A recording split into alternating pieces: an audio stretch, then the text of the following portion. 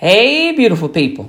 Welcome back to another enlightening, exciting, energizing, and amazing episode of Choices, Chances, and Chosen with your girl, Kamita. To every new follower, faithful follower, or you passerbys, honey, I love all of you.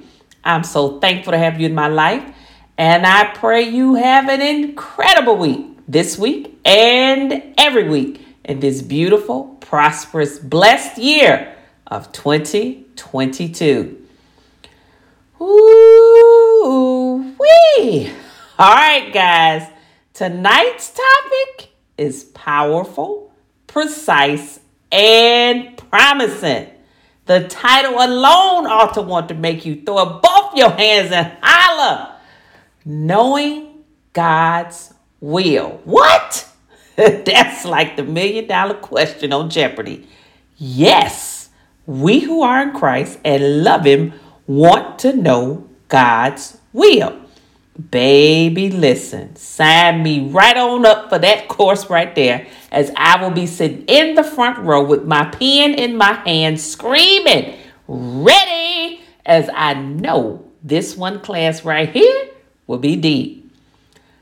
Well, since we can't technically go into a class with God and survive due to His powerful presence being so fabulous, we would be little burnt crispy chips immediately. I'm just saying. So where can we go to get the help we need to understand this topic? Where we going, faithful followers? You know, Bible. Come on here. We kicking it old school today with our verses, and we will read all three of them in the Passion Translation, as God is passionate about you and I knowing what His perfect will is in our lives. All right, first up, Psalm 32:8. Yes, it reads, I hear the Lord saying, I will stay close to you, instructing and guiding you along the pathway for your life. I will advise you along the way and lead you forth with my eyes as your guide. Shut up, but keep talking. Come on, David. While you out there with them sheep singing and saying these psalms, I would have been right out there with you, putting my 2-part harmony in with you singing, wrap me up better than Saran wrap, Father. Our loving Father is saying right here that He is staying close to you, honey bunch. It can't get any better than that. Where we get in trouble is when we try to put a human who is just as fleshly as us in that place. That's not fair to the person, and that is setting you up for disappointment and heartbreak. This scripture right here shows us the power of God's grace, His divine protection for us, His divine guidance for us, and the power of Him and His word. When His eyes are our guide, we can't help but find the correct path of where we need to go. So I need you to get excited, boo. Then my boy David kept singing in the field.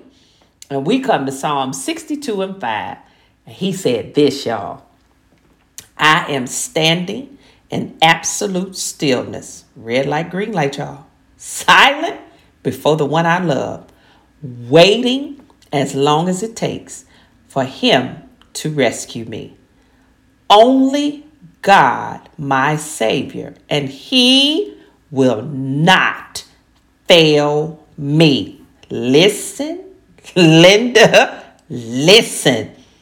If I could have been out there with David and them sheep, I probably would have been in trouble, because not one of them sheep would have been tended to us. I would have been too distracted in listening to David talk and sing these here psalms. Did y'all hear the confidence in this here psalm? The absolute dependence on God and understanding that God would not fail him. See, that's the assurance we need in order to progress forward. Just last week, we discussed impatience. No, No, say it ain't so. Let patience have her perfect work, boo. God knows our end from our beginning, and never is he in the mood to play games. Trust the process. It's coming. It is his perfect will for you, you, to be whole. Lastly, we're going to keep the family line wisdom going and look at Proverbs. We move from David to his son Solomon. Baby, listen. We have entered into the book of wisdom, and knowing God's will is paramount in this here book. We're going over to chapter 16, and we're going to hone in on verse 3. Listen to what it says, y'all. Before you do anything, did you catch that? Put your trust totally in God and not in yourself. Honey, you can't even trust yourself these days. You were supposed to go left and went right because something caught your eye and you missed the entire blessing. Shucks. He goes on to say, then, conjunction, junction. What's your function? All of them, every last plan you make will succeed. God is not a man that he should lie. Honey, when you stop to make sure that God is first in your endeavor, that you trust him to lead you in the way that you should go, and understand that you cannot go on with any type of business, family, or life endeavor without the assistance and blessing of God, then you will see great success in every area of your life. And the only way you're going to find them answers is to tap into that word. Get some translation that's going to break it down for you to a way you can understand, but you got to get into that word. That's like trying to take a test and you haven't studied. You might be good 1 or 2 times, but baby, when you get to that final, you're going to be an absolute mess.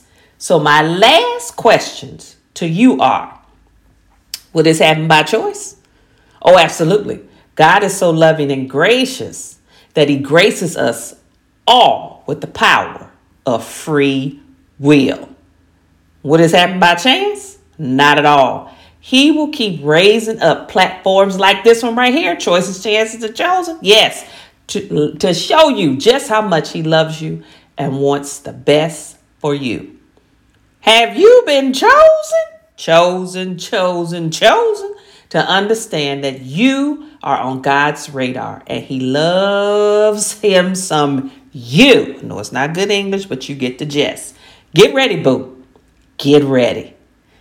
Well, it's been fun, but your girl got to run because you know this podcast is Get It in under 10. Ha! But before I do, don't you forget to give life today. Oh, Lord, what is that again, Kamita? What are we doing, faithful followers? Come on, guys. What we doing? We are growing in victorious endeavors, loving individuals faithfully every day. Until next time, beautiful.